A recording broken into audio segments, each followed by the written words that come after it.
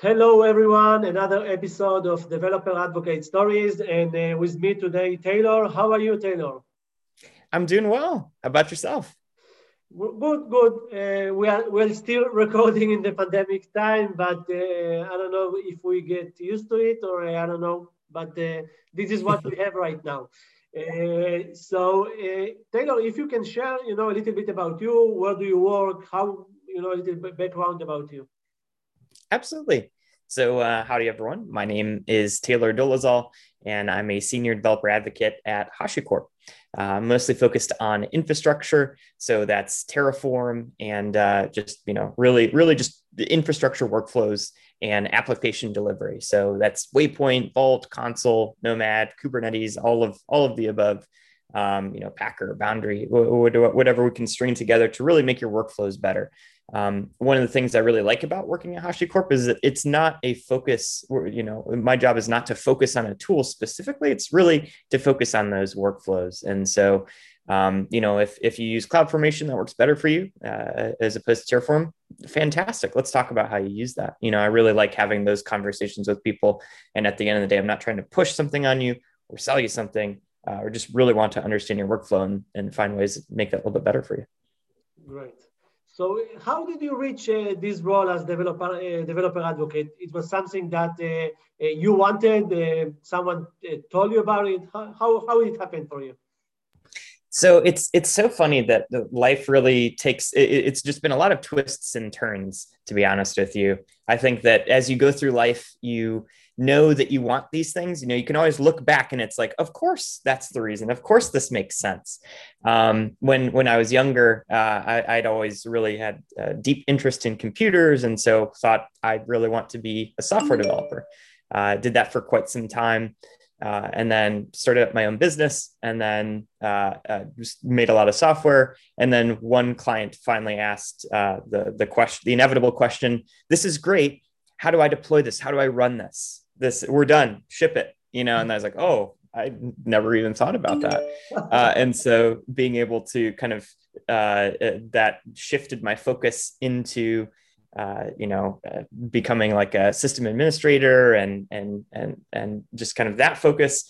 Did that for a while, but found myself, working at a big entertainment company out here in LA, and found myself really diving into team discussions and interactions and giving presentations. And I just found I really enjoyed that, public speaking, but with a technical flavor to it, and then still creating demos and things. So after that, right as or just after the pandemic hit, I got an email, from the HashiCorp recruiting team saying, "Hey, would you be open to this?" And I was like, "You know what, I would." And then I found myself in DevRel. So at each of these times, I kind of was doing a little bit of that work before I jumped into these different roles, but getting into, it just is such a great fit for me. I love the work. I love what I do in DevRel. I love getting to have those conversations.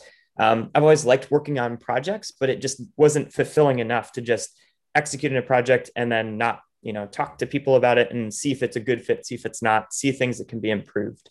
So I really like the interaction levels in which I get to have with the community and with our internal teams too, about what we can change and make better.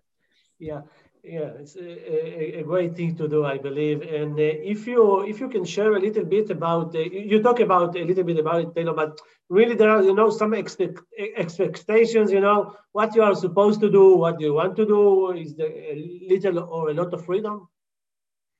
We have quite a good amount of freedom. There's definitely still, metrics that we try to hit and be mindful of, what at the end of the day, what are you trying to do? You can give a talk or jump onto a panel or play some games with other folks in the DevOps industry. But at the end of the day, what is the brand that you're trying to kind of create for yourself is a big question that we ask, as well as, what's the kind of impact that you want to have on the community, and what are the discussions that you want to have.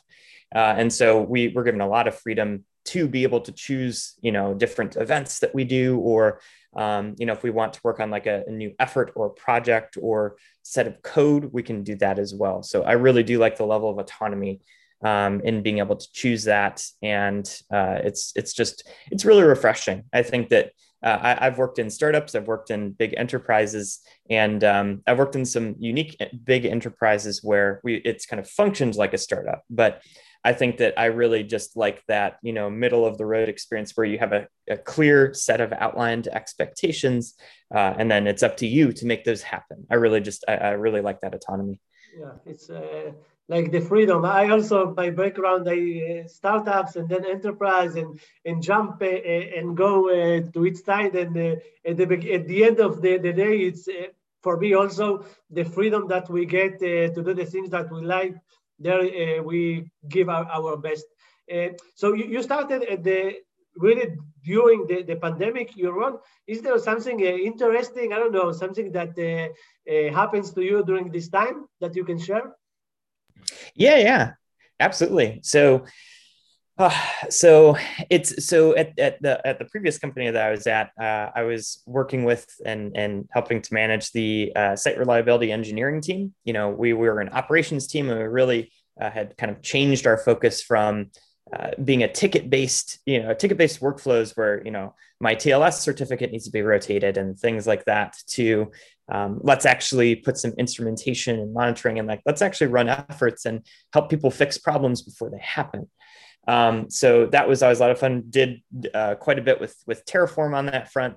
And so during that transition, I've had a lot of fun engagements and talks with people around, getting to use that experience that I had at, N-1 and 2 and 3 companies using Terraform, and kind of getting to roll that into everything. I think that one of the most interesting things that I've seen thus far, and has been the most, fun discussion or kind of talking point, has been pinning versions when it comes to Terraform. I think that there have been a lot of improvements in the core language and just those deliverables. And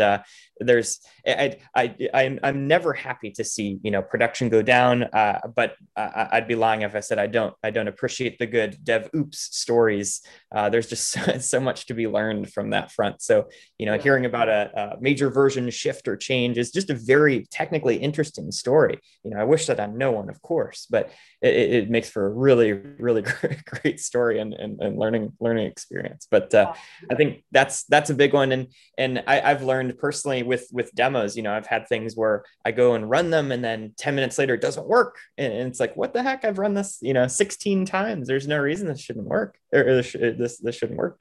And that's typically the biggest thing that bites me. I'm learning to be a lot more specific personally, and where I pin versions and kind of how I source things and work with things. That it's very important. Yeah. But like you said, sometimes from our mistakes and our failures, we learn the most. And yeah, things happen. I didn't want the S word, but things happens, and yeah, we are here to learn and to become better. So Taylor, it was a pleasure having you with us. Thank you very much for your time. You are very active in everything that you do. We can see that, and we hope to maybe do more things with you in the future. Absolutely. No, thank you so much, Ariel. I really appreciate being on here, and no, always happy to be back. Right. Thank you very much, and goodbye to everyone.